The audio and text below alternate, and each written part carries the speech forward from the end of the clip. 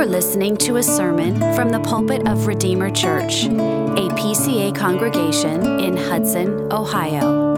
For more information, visit us at redeemerohio.org. I'd like to bring your attention this evening to Genesis chapter 2. Genesis chapter 2, we return to this book where we come to the beginnings of all things. And Genesis chapter 2 is really where Scripture is zooming in from the scope of all of creation in chapter 1 now to humankind in chapter 2. We're zooming in on what is humankind? What were we made for? What is our purpose? And so we begin, or this evening, we look at verses 8 through 14. Genesis, that first book in the Bible of 66 books. We come to the beginning, where it started. So hear now the word of the Lord from Genesis chapter 2, reading verses 8 through 14. And the Lord God planted a garden in Eden in the east, and there he put the man whom he had formed. And out of the ground the Lord God made to spring up every tree that is pleasant to the sight and good for food. And the tree of life was in the midst of the garden, and the tree of the knowledge of good and evil. A river flowed out of Eden to water the garden, and there it divided and became 4 rivers. The name of the first is the Pishon. It is the one that flowed around the whole land of Havilah, where there's gold. And the gold of that land is good. Bdellium and onyx stone are there. The name of the second river is the Gihon. It is the one that flowed around the whole land of Cush. And the name of the third river is the Tigris, which flows east of Assyria. And the fourth river is the Euphrates. The grass withers and the flower fades, but the word of our God will stand forever. Amen. Last time we were together looking at the few verses preceding this, we looked at mankind, how mankind was specially created by God, both body and soul. We're physical and immaterial beings. We are made, both body and soul, in God's image. We're made to reflect God, and we are made to commune with God. And so here, this passage has turned our attention to the garden in Eden. That place where God put this image bearer of his so that they would dwell with him, so they would know him, that they would have life with him. And I think sometimes I have to remind myself when we come to a passage like this, well, why does this matter? Why does the Garden of Eden matter? Because this is something that happened in the past. We don't live in the Garden of Eden now. Garden of Eden, maybe we remember better on flannel graphs from Sunday school when many of us were kids. These pictures of trees and fruits and animals and people without clothing, covered in just the right spots. This is often what Eden is in our mind. But I think there's many reasons for us to consider it. It's not just a fairy tale. It's not just some historical relic that we are evaluating.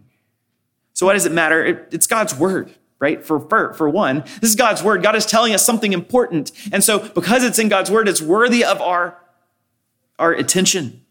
It shows us about the world God created. But even more than that, some of the why behind that is that the Garden of Eden isn't merely a historic tale of some far-off land with no implications for us. It's not a once-upon-a-time story that triggers a fairy tale that didn't really happen. It happened, yes, in the past, but it isn't something that's left in the past because the Garden of Eden represents now the hope of redemption. And it is the lens now that we can look through, that Scripture looks through to point us forward to the restored creation that is promised. The Garden of Eden has become a thematic idea that repeats itself through all of Scripture. Edenic motifs dominate the tabernacle and the temple, as we'll see a little bit of and scratch the surface this evening. The prophets speak of the promise of this new Edenic existence for the people of God. And the imagery through Scripture continues to build and build and build, and it culminates with the final book of the Bible.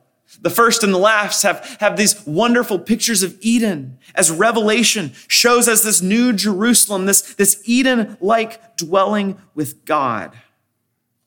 And so the beauty of Eden that we're looking at this evening shows us what the heavenly new Eden will be like when God restores all things and consummates all things by his redeeming power. Man was created to enjoy life in God's presence. The Garden of Eden represents, if nothing else, life in God's presence. So remember that as we're reading that, as we're reading this evening, as we're looking at this. This shows us life in God's presence. But now after sin, that life in God's presence can only come by faith in Jesus Christ. So let's unpack this a little bit. Our plan is to trace out a number of these elements in this passage that highlight this theme of life. We're going to walk through these major elements that every single word is important, especially in these early chapters in Genesis. And all of Scripture, this is true, but particularly here, it's very tersely worded. Every word means something important. We're going to look at three major elements. First, the garden. Second, the tree of life. And then third, the river. These all show us life, to help us enjoy life in God's presence. So first, let's look at the garden, and we'll begin in verse 8. And we see that the Garden of Eden is first called a garden. A garden.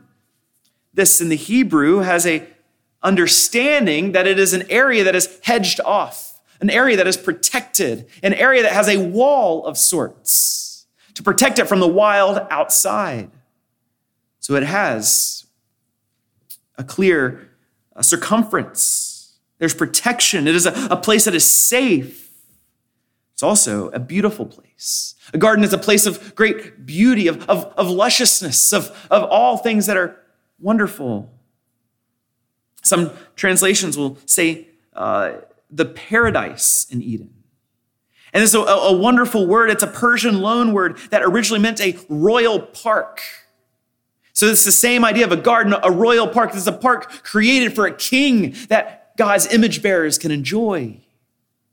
This beautiful garden, it's a sacred space. This is where God bestows his goodness on his people, on his creation, where God shows what life abundant is. It is here, in this garden. It is a garden, it's located in a place called Eden, a garden in Eden. Eden is a homonym with a Hebrew word that means pleasure and delight. So I think it's fair to understand this is a garden in a place that's called pleasure. It's a pleasurable, a delightful, glorious, a beautiful garden. And it seems like here, the garden is only a portion of this land of Eden.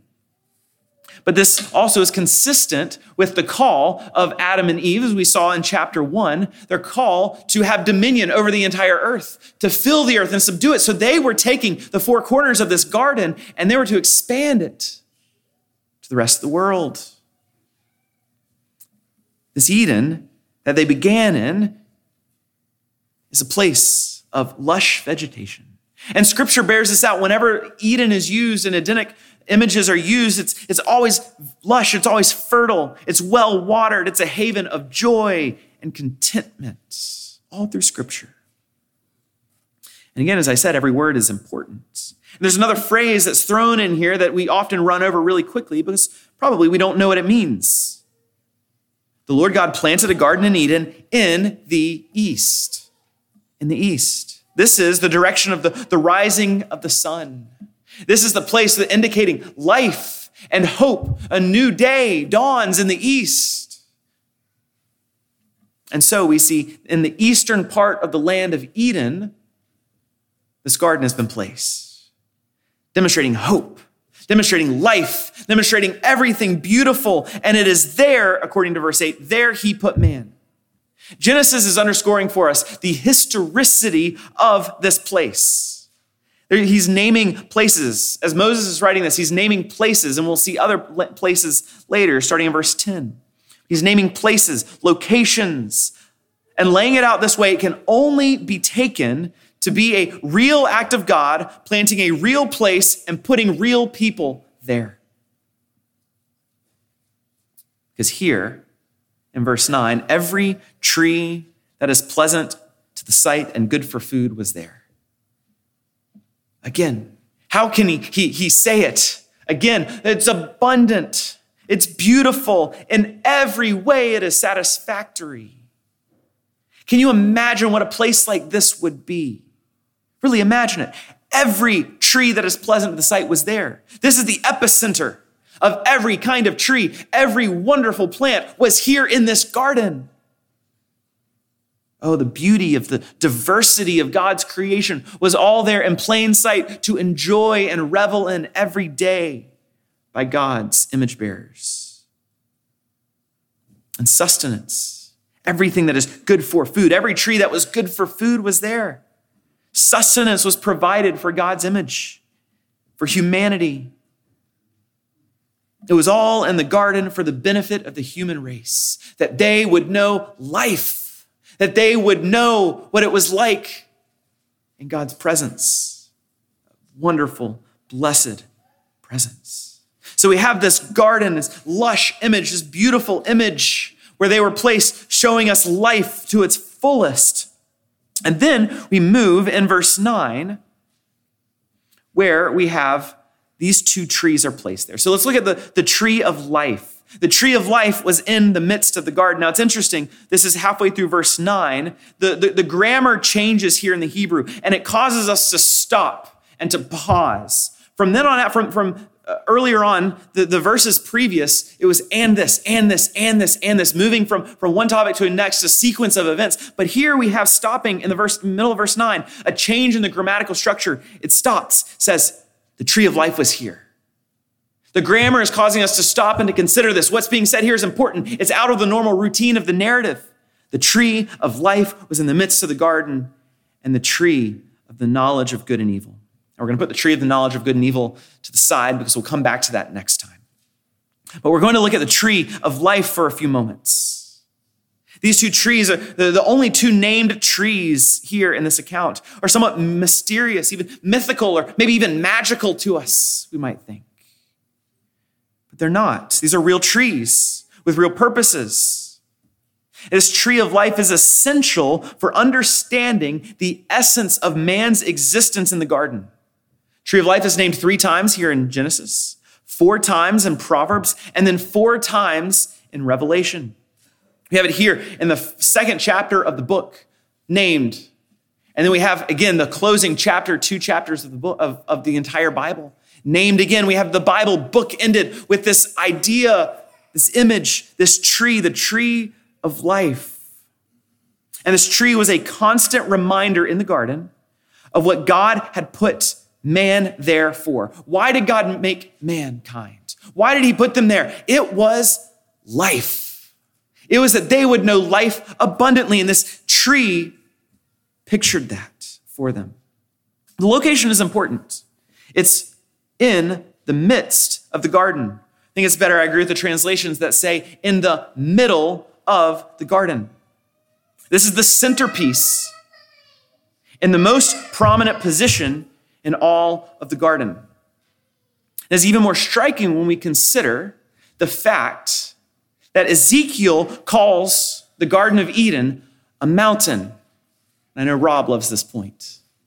The Garden of Eden was actually a mountain according to Ezekiel 28.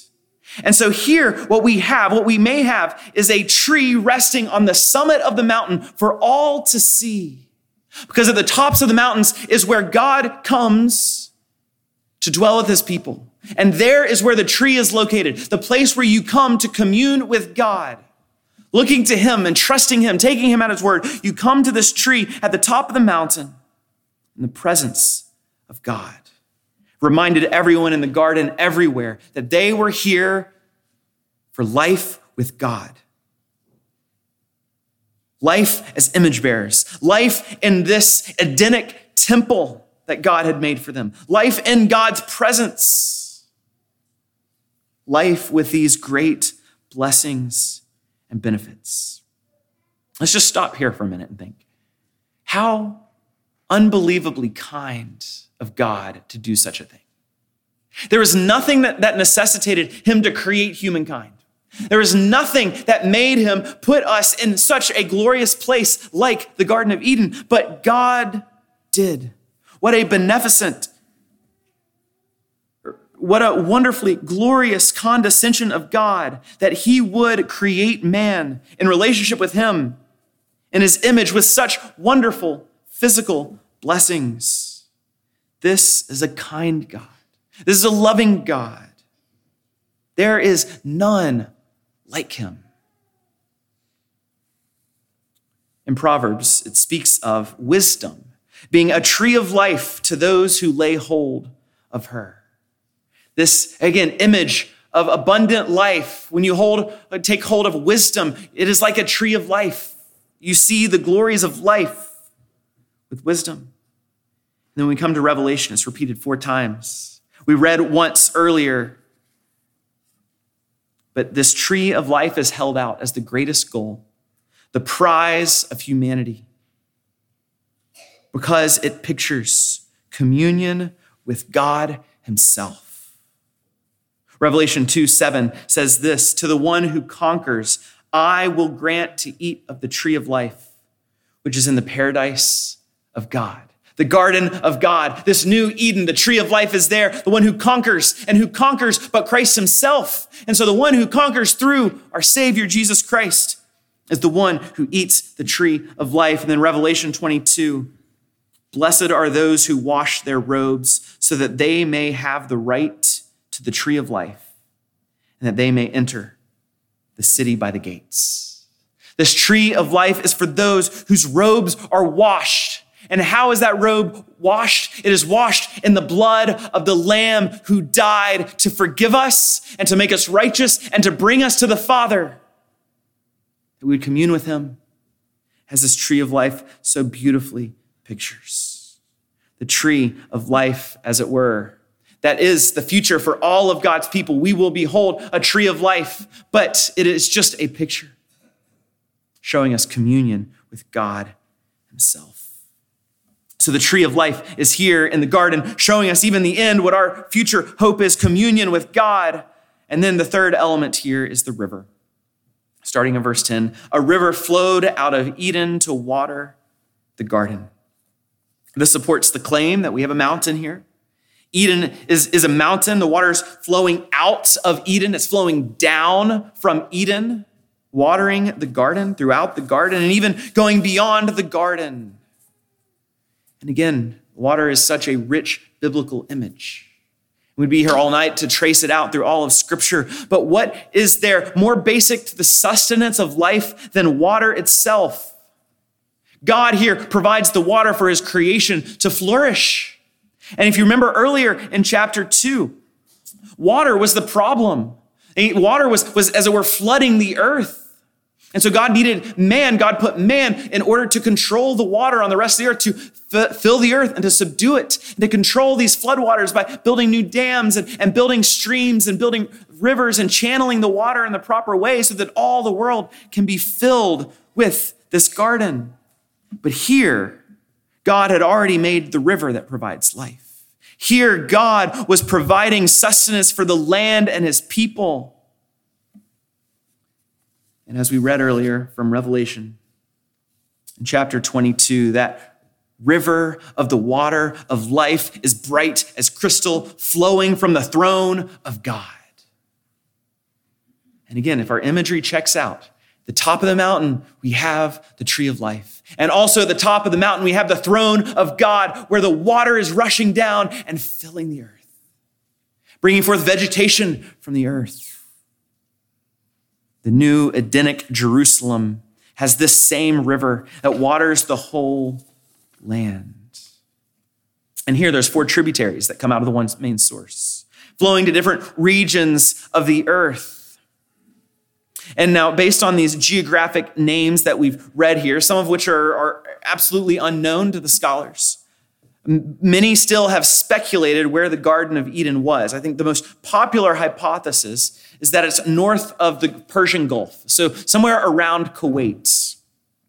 However, I'm not sure that we can have really any certainty, simply because of the fact of the flood that comes a few chapters later that radically changed the topography of the earth. So even if pre-flood and post-flood, they were using same words to describe rivers, there's no way of knowing that it was actually physically the same river as there was pre-flood. So I'm not concerned trying to figure out where this was, because after the flood, we can't know. And indeed, God has removed his presence from the garden anyway after sin.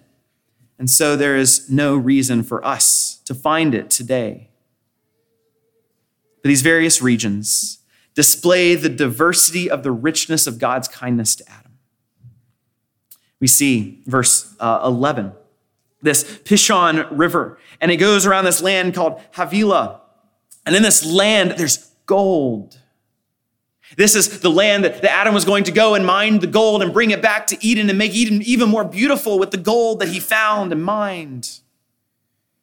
This also reminds us, though, later in Exodus, when God gives directions to build the tabernacle and later the temple, all of the furniture in the tabernacle and temple would be made of pure gold.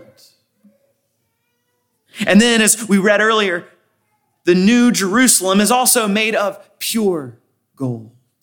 So we have these connections, these themes through all of Scripture. The next element here mentioned in the land of Havilah, there's gold and there's bdellium. Scholars really have no idea what this is. But their best guess is that it's some kind of fragrant aromatic substance, maybe an incense or something like that. It was something that was likely flaky, because the other time this word is used in the Bible is to describe the manna in the wilderness. The manna looks like bdellium. So it's probably something flaky and probably an aromatic fragrance, an incense, most likely. And then there's the onyx stone that's mentioned as well. And again, nobody knows exactly what kind of stone this really was, but it was a precious stone, a gem. And the same word was used of the two onyx stones that were placed on the high priest's shoulders. And on each stone, he had written 6 of the tribes of Israel that he would wear with him into the holy place, the most holy place in the tabernacle and later the temple. And here, as it were, on these gems, all of God's people were coming and adorning the Holy of Holies in God's presence. And Ezekiel 28 expands on this image of the gems in Eden. It speaks of Eden there and talks about every precious stone that was there. It says every precious stone, sardis and topaz and diamond and beryl and onyx and jasper and sapphire, emerald, carbuncle, gold, all of these things were there. So what we have in Genesis is just an example of the great, beautiful gems that were found in this place. And Revelation 21, as we read earlier, repeats 12 rare stones, beautiful stones that describe the glory of the new Eden, the new creation. So we have these different parts of the world that had these wonderful adornments for the garden, gold and bdellium and onyx stone. We have precious metal, perfume and incense, and precious stone. All of these were adorning Eden, the place where God was dwelling with man. And so we're left with this impression. So we consider the garden, a tree of life, the river, this impression of richness and fullness and wonder. We can't use simple words to describe what this was like. And so this beautiful picture is painted for us. The creational bounty and beauty is so magnificent. But here's the thing. The creational bounty and beauty was not designed to point to itself.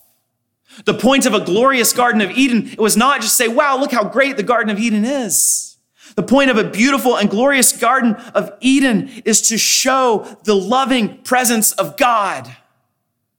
It was to adorn the dwelling place of God, because it should be magnificent. It should be wonderful. It should be greater than your imagination. And so all of this was designed not just to make life wonderful for Adam and Eve, but so Adam and Eve would know the great God who made them and put them there. It was to adorn their communion with God, to show his loving presence, to show them life, to show them extravagant life. Extravagant life is far more than rare stones and gold. Those things point us to something greater, communion with God himself. Or as Jesus said, he came that we would have life and have it abundantly. Beautiful picture of Eden is showing us a dim picture of what abundant life is like.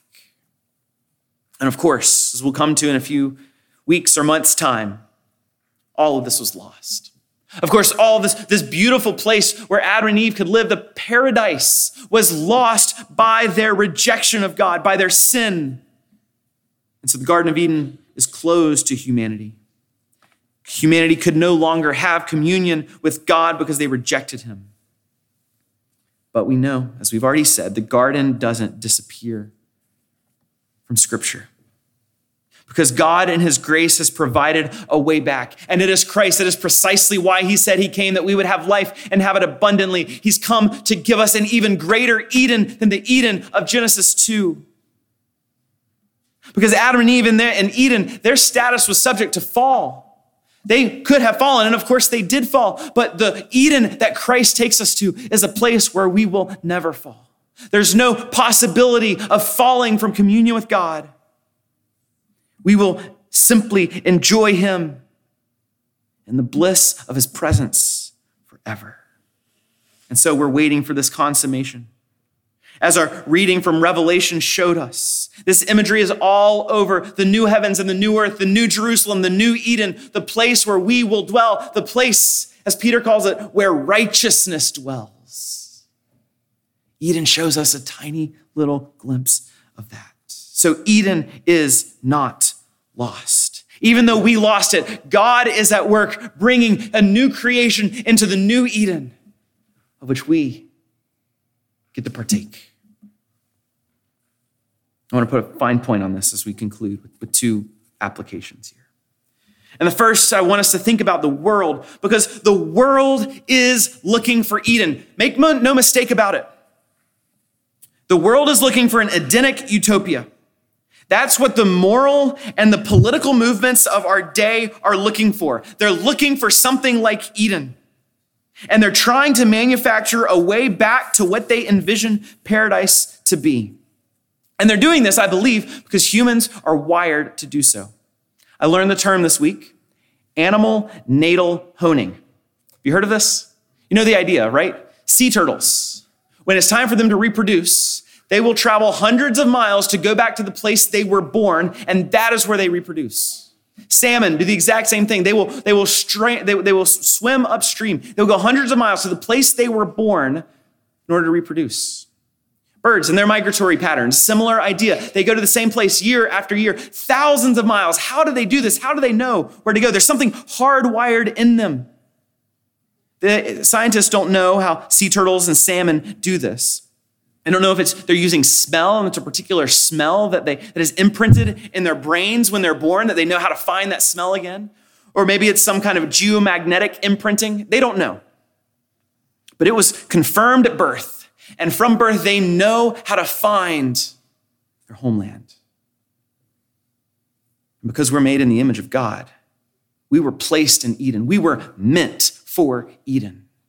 Every single human is looking for Eden, looking for this Edenic utopia. But without Christ, Eden will never be found. Worldly efforts are looking for it in all the wrong places. They're even distorting what is good and what is right in order to find what they think utopia might be. They want to remove God from the equation, and there is no Eden apart from him. So for the only hope for the world who's so desperately looking for the rest of Eden, the rest that only can be found in this place of communion with God, the only hope for our world is Jesus Christ. And that's why, as Jim said, it's so important for us to love our neighbors and care about them enough to say, hey, do you know the hope of Christ? I can tell you're really searching for something to find meaning and satisfaction in life. I can tell you where it's found. It's found in the God-man who came and died. I know it sounds crazy, but this is true. He is bringing us back to Eden. An even better Eden than we can imagine. The only hope for the world is Christ. And our second application as we think this evening of our own lives as believers. Heartbreak and suffering and sin, even now, leaves us longing for Eden. It does. This world is a journey of longing to be home, longing to go back to that land where God is with us. But there's no going back. There's only looking forward. And God in his kindness has so wonderfully given us this picture in the rearview mirror, dimly, what this Eden used to look like. But he's so clearly held out in front of us the hope that is ours. There's no weeping. There's no more crying. There's no more suffering. There's no more pain. There's no more sin. It's only the presence of God and his people and his creation and everything good and everything wonderful. So for eternity, this is what we get to experience and know and enjoy. And so yes, we have life abundantly now. We have Christ now. We have his Spirit now. Praise God. But it's only as though looking through a mirror dimly. And then the new Eden will be delivered by Christ to us when we see him face to face. So this picture of the first Eden is an encouragement to us. It's a small, dim reflection. It's a snow globe picture of what the new Eden is going to be like, far greater, far grander, far more beautiful. It can never fall. So all of our groanings now, let it drive you to one place. All of your pain, all of your sin, let it drive you to one place, to the Lord Jesus Christ, the Lamb of God, the Savior of sinners, the architect and builder of the greater Eden that will soon be ours, to dwell with God forever. This Eden, we can't go back to it. There's nothing you can do in your own strength that'll bring Eden. But we can look to Christ, the one who has promised he is coming soon. So let us look to him with patience and hope and joy. Let's look to him in prayer. Gracious Father, we desire that the new Eden would come soon, that indeed our Lord Jesus Christ would return quickly, so that we would be able to experience to the depth of our being, both body and soul, the presence of our great God, and what communion with you, undefiled by sin and our own frailty and fallenness, will be like. So we pray that you would give us patience, perseverance, long-suffering, and love for our neighbor in this life as we set our eyes on that heavenly city, waiting for our Savior to return. Oh Lord, we look to you with great hope, thanking you that you are at work even now. So be at work in the midst of our groanings and our sufferings and our pain and our sin, that you would bring us home to glory. In Christ's glorious and precious name we pray. Amen. Thank you for listening. For more information or to connect with us, visit us at redeemerohio.org.